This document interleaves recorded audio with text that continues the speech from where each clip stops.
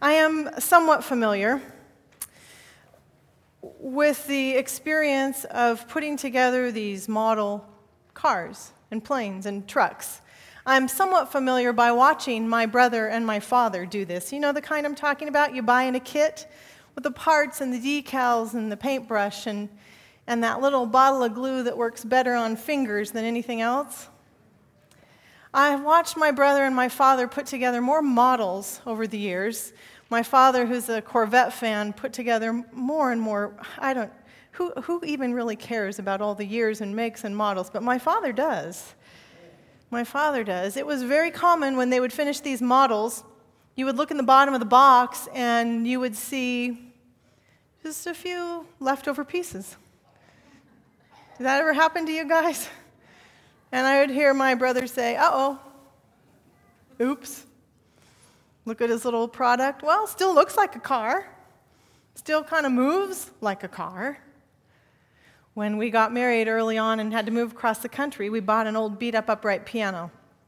Now, I'm married to one of these men that put models together, and lots of them. He even put a Star Trek Enterprise together in his backyard as a little boy. So he's very aware of what happens with all these little parts. This upright piano we bought was beat up and bad, and a lot of the keys didn't work. It was supposed to be a surprise for me, and I know he didn't expect me home that early. When I walked in the day and saw the upright piano laying all over the carpet, parts and pieces and keys and screws and felts and everything that's supposed to go inside the piano spread out across the carpet. I know I was supposed to be grateful. And he knew it was not going to be possible. He jumped up in a split second. It'll be good. It'll all be good. I promise it'll all be good. It's going to work. You're going to like it when it's done. The keys are going to go up and down. You know, he put it back together and the keys worked. And the action on every single one of those keys, perfect, except for it being a little bit out of tune. The thing was in great shape, which surprised me only because when I looked to the side of the piano on the carpet, there was a pile of leftover parts. And I heard, uh-oh, oops. Well, it still works, doesn't it? You know, I come to the end of this now 8 weeks together studying the book of Genesis. We've just so lightly touched it even. Those of you who are just joining us for today, I'm sorry you're coming in at the end of the conversation, because for those of us who have been here all along, for me in particular, it feels like we have some leftover parts. After 7 weeks in the text, we have some parts of the story we've pulled out that might not fit back in the same way. We have some pieces that we externally have tried to put into the creation story that perhaps didn't belong there. More than once, several times in fact, I myself has said, the text won't answer these questions. What we're asking, the text doesn't address. The text isn't written for those ideas, those leftover parts that we never addressed here. Because as I've said, this is not a science book and it's not a history book, Genesis. So what do we do with all the leftover parts? It is with the creation story much like atonement, the topic of atonement, how God saves us. Some of you are studying this in your Sabbath School quarterly this fall. That God saves, we understand. Now, how God does that, we're working on. That God created, we seem to understand, but how God did that is what we're working on. Genesis 1, in the beginning, God created the heavens and the earth. Darkness was over the surface of the deep, and the Spirit of God was hovering over the waters. That's how our story began, with God hovering over a very special word for God attending to that which was going to happen. When I look at the leftover pieces in our story after these few weeks, what seems to me to be left over is largely, these are scientific questions, scientific knowledge, modern knowledge we have today that does not seem to be addressed in the Genesis story. What do we do with theories and concepts in our world today that point to long ages of development of the universe and maybe even of life? In my lifetime and in yours, dominant scientific explanation has emerged that this earth is old, that humans are rather latecomers to the scene. How old? 100,000 years? 100 million years? 13 billion years old? What do we do with layers of death in the geological column that appear to predate a flood date, according to the Bible timeline we're all accustomed to inside Christianity, especially Adventist Christianity? If sin and evil come at the fall, at the time of Adam and Eve, how do we explain what looks like death that's older than a few thousand years? What do we do with all the layers of death that seem necessary for life, that life seems programmed to die, so to speak? Oh, that's just barely touching the surface now, because I realize we're not specialists sitting in the room. By the way, if you're a scientist or have a scientific background at all, can I just put your hand up for a moment this morning? We want to know who you are. See, I have a little science degree also, but I'm not sure. I think that's more dangerous than anything for me. See, we realize very quickly that we get beyond what most of us can comprehend. However, there seems to be a rub with these extra pieces we've not yet discussed in our sermon series. Modern scientific knowledge, where it bumps up against the Christian story we're so familiar with and that we love, and that seems to conflict. Remember, those pieces aren't known to the Israelites. Remember early on when we began our conversation, categories like science and religion, Israelites don't know anything about. Discipline of science that doesn't begin until the mid-17th century. So we're asking questions today the Israelites never would have answered. Since the biblical story is God's story, and since nature, the world, is also God's story, you would agree, wouldn't you? Who created the world? God.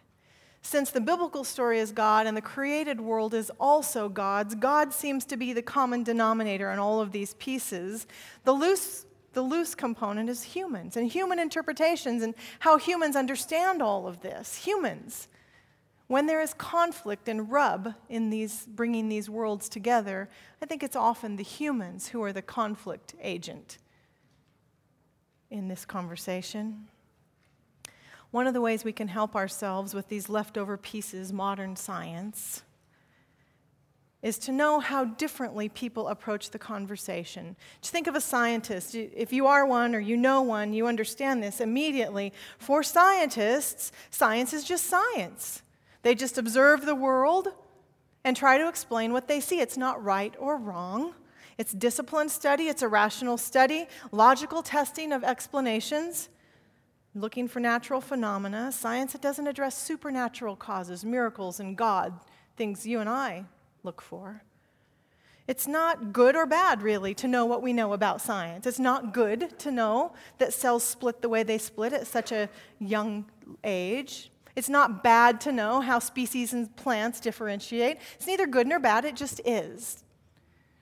It just is. Now, that's different from saying there's good and bad science, sloppy science. That's not what I'm talking about. I'm just saying, as far as the scientist is concerned, they don't assign value to it. That's good science, and that's bad science. It's just all science. It's what they observe. Simple. Trying to explain things. For Christians now, we approach the conversation very differently, don't we? Because we begin with the Bible in our hands. And these first 3 chapters of Genesis that we've been studying, Genesis 1, 2, and 3, this is the foundation we bring to the conversation, whether we realize it or not. It's become what people are calling the biblical worldview, and I think we're going to have to get used to that word, the worldview, because it's in all sorts of places now. And it's in college curriculum and in books all over the place. What's your worldview, people will ask. People used to say, well, what's your philosophy of life? How do you think we came to be? Well, what's your worldview? How do you answer questions like, how did we get here, and what's our connection to each other in the world, and how should people live, and do we all live by the same standards, and where do we look for guidance? How do we explain what's happening, and is there one story that holds all of this together, and where does God fit in any of this? For the Christian biblical worldview, we begin with that last question. Where does God fit? Well, he's in the first verse of the Bible, right? In the beginning, God, so we start there. God did all of this. God called it into being. God invited you and I to participate in creation. It's at the will of God. Everything exists. And then Adam and Eve, and then sin, and then corruption and then fractured, broken relationships, and it's why the world looks the way it looks today. But we know God is working a plan of redemption that someday, and you see, that's our biblical worldview. It's the way we explain life, the universe, everything. That's how a Christian comes to this conversation. We should also just note the secular mind in all of this, because there are other options. The secular mind that doesn't have your Christian or biblical worldview could approach this in all sorts of other ways, but they ask the same questions. Maybe they take a hold of bits and pieces of our biblical story. Maybe they have stories from their family or other faith traditions. Maybe they just don't know. Everyone approaches the conversation some way. As a faith community here inside the church, when I'm thinking about these leftover pieces and where the rub comes for us as Christians with scientific knowledge, we really can't control the scientific part of the equation. We don't do that as a community. But we can talk about the Christian and the Christian community part of the equation. How do Christians interact in this conversation? What does a Christian bring to the conflict and to the rub? Now, some of us don't bring any conflict at all. I don't know how it was for you when you were growing up. When I was growing up, I remember dinosaurs in particular. What were you told about them? I was told that they just don't exist. Anybody told that? Never existed, man's invention? Am I the only one that was told that? You're frowning at me. Did you know that too? Okay, Joy, there's two of us. I was just told to ignore it. It was evil, man's invention, wrong. So this week in the news, maybe some of you saw, on the border between Arizona and Utah, over 1,000 what they think are dinosaur prints and some tail drag marks also out there in the desert. They originally thought these were potholes of water had created, but they're very convinced now 4 different kinds of track marks, some small, some measuring up to 16 inches across, covered by sand all this time until more recently. The lead scientist from the University of Utah says it's a little bit like Dance Dance Revolution out there. Those of you who know that game.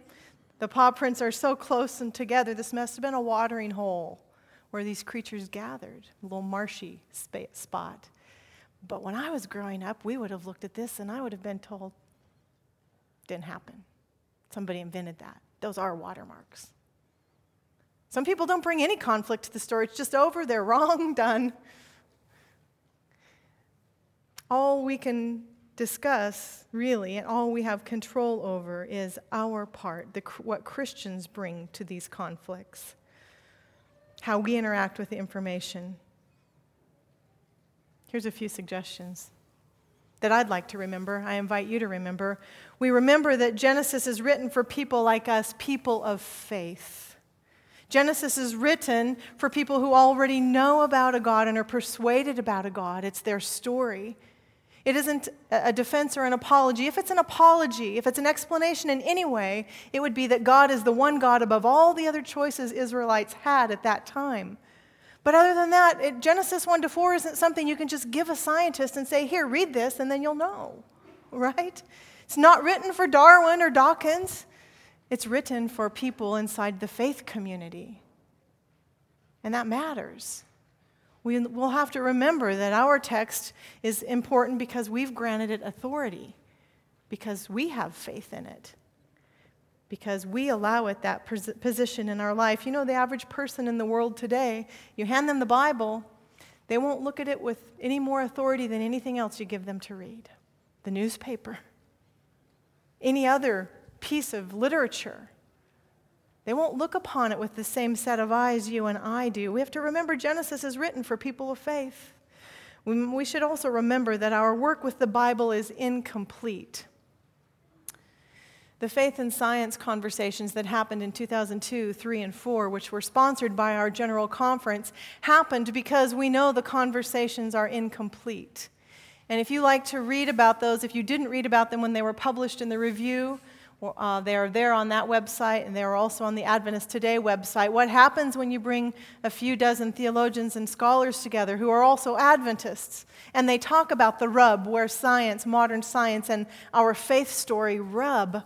What we found is there's consensus on some things, but there's not consensus on a lot of other things. So we have to be careful when we say the one authoritative Adventist view about this position or that position. And this is why our doctrine, our fundamental beliefs are written so carefully. They allow a little room in there for people a little wiggle room, depending upon how you are thinking about these facts and these texts. We need to remember that our work on the Bible, it's incomplete. We'll have to keep working as a community on these texts, what they mean, what the text says, and then what it means inside of the community. You know, a few weeks ago up in Northern California, I met a young adult who's had a tattoo put on her ankle. Comes from a small little Adventist church, very upset with her that she put this tattoo on her ankle. She's breaking one of the Levitical laws.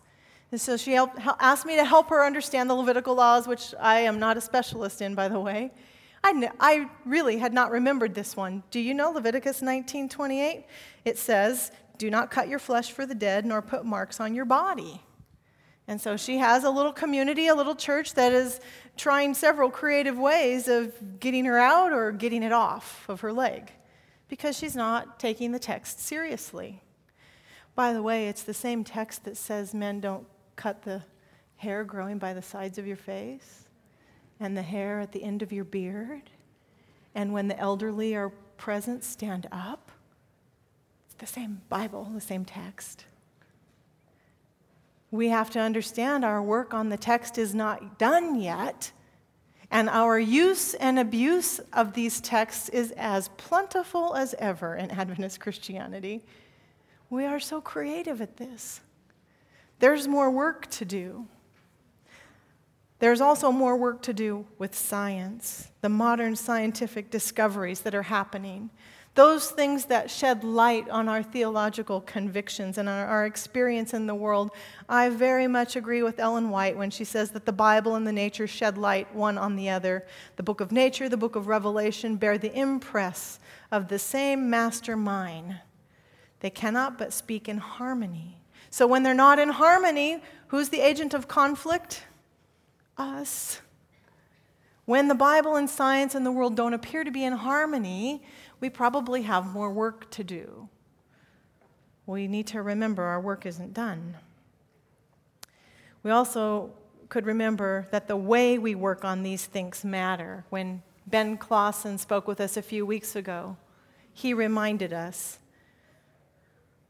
and I believe Steve Dunbar agrees, we need a humble posture as professionals inside the community, a humble posture as scientists, a humble posture as theologians, as all of us end up being students of the text and deciding what these texts mean. We need to enter the conversations in a humble manner. It matters how we have these conversations, doesn't it? Steve said agape love. Dr. Clausen said a few weeks ago, this is heavy on his heart. When he moves into the world to talk to his colleagues from other universities who don't have his biblical worldview, how necessary it is to be humble when we enter the world, that we listen, that we take time to get to know people with views that are different from ours, that we see beyond ideas and we actually see the people speaking to us, that we behave well. That would be much more convincing in the world than any Bible text or any scientific idea an Adventist Christian could teach. That we behave well. I believe I've said more than once here, we can't share the good news and be the bad news. The way we move around the conversation matters. It helps us to remember that often we hold on tight to ideas and convictions and beliefs because we are afraid or we're threatened, and you just have to remember back to your childhood days, maybe not even that far, just look at the economic industry right now. When you think your money is draining straight through your fingers, don't you just have this urge to gather it all up and hide it safe? When we feel threatened, we usually cling tighter to things. Watch a child on a playground. If they think someone's going to take their toys, by golly, they hold on tight. They might hide them. And it's a question to ask. I have asked myself, what frightens me about modern science? Where do I feel threatened as a Christian? What scares me? Some of you remember the story of Winnie the Pooh and Piglet when they go hunting for a woozle. Pooh sees a paw print in the snow, and they think it might be a woozle. Don't ask me what a woozle is, but a creature. And so he gets Piglet, and they decide to see where the prints take them. And the longer they go on together, they see a second set of prints has come to join the first set of prints, and Pooh says, whatever it was has been joined by whatever it is. Let's keep going. And they keep moving along together, and Pooh gets rather excited, and Piglet's getting a little cautious now, and until they keep going in the story, and there's another set of prints, and Piglet all of a sudden remembers he must go home and do something he forgot to do yesterday. Gone. Piglet's gone. Leaves Pooh to keep following the tracks in the snow. And Pooh doesn't go much longer before he realizes that Christopher Robin's been sitting up in the tree right above them, and Pooh and Piglet have been circling and around a tree. And it is their own paw marks in the snow they saw. Pooh sits down and says, I am a bear of no brains at all. For you see, that's really what science is. It's speculation. When it's your own print, then you get up the next day and you look out in the world and see what else you can observe. But where did Piglet end up? He's at home, afraid. And I have asked myself, as an Adventist Christian, could I be afraid of something the modern world, modern science wants to teach me? What if they prove something that I don't want to hear, that conflicts so deeply with something I value? And I have imagined the last week or two a conversation with God, that one day we're face to face and I meet God, and God tells me that we had it wrong all this time, that Sabbath was actually Friday. We were one day off. And I sit in God's presence. I am a bear of no brain at all. We had it wrong. And then God says to me, but do you regret? Do you regret 24 hours in my presence, week after week? Do you regret the rest and the restoration you had for a lifetime? Do you regret that pause and then being sent back out into the world, sharing all of that with a community? So you were wrong on a fact, but do you regret? Of course, what would you say? No. It makes me question, what am I holding on to so tight? What am I afraid of? You know, I don't hold on to a lunar calendar, a gravitational pull, something that creates spaces and times. I'm not holding on to that day on a calendar. I'm grasping on to the God of that day, right? I'm grasping on to the relationship with that God. I'm grabbing on to the blessing I get from being with that God. Isn't that right? It causes us to question, are you holding tightly to something because you feel afraid or threatened? What would that be? Because at the end of the day, when you lie your head down, and in the morning when you rise up, I know two things for sure. People are more important than any concepts or ideas we've decided. People are more important. Lots of smart ones before me have already said that. That's not a new idea. I know for sure when I lay down and when I rise up, people are more important than any idea or concept or notion or doctrine or belief or anything else. People are more important. And I also know when I lie down and I rise up tomorrow morning, God will be more than I imagined. God will be bigger than what I thought.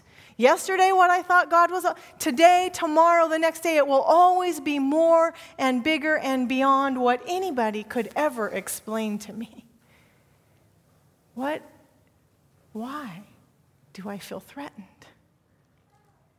The most basic need I have, the most basic need you have in the Genesis story is to be in relationship with our Creator. There is nothing modern science can do to take that away from me or you, which is why the psalmist records the truth this way. O Lord, our Lord, how majestic is your name in all the earth. You've set your glory above the heavens. From the lips of children and infants you've ordained praise because of your enemies, to silence the foe and the avenger. When I consider your heavens, the work of your fingers, the moon and the stars which you've set in place, what are humans that you are mindful of us? What is the Son of Man that you care for him? O Lord, our Lord, how majestic is your name in all the earth. Christians caught up in this creation story for the world, scientific and secular. It will always be a God of wonders far beyond our galaxy, far beyond what we could ever describe. May we find our faithful part in that creation story as a community. That is my prayer. Amen.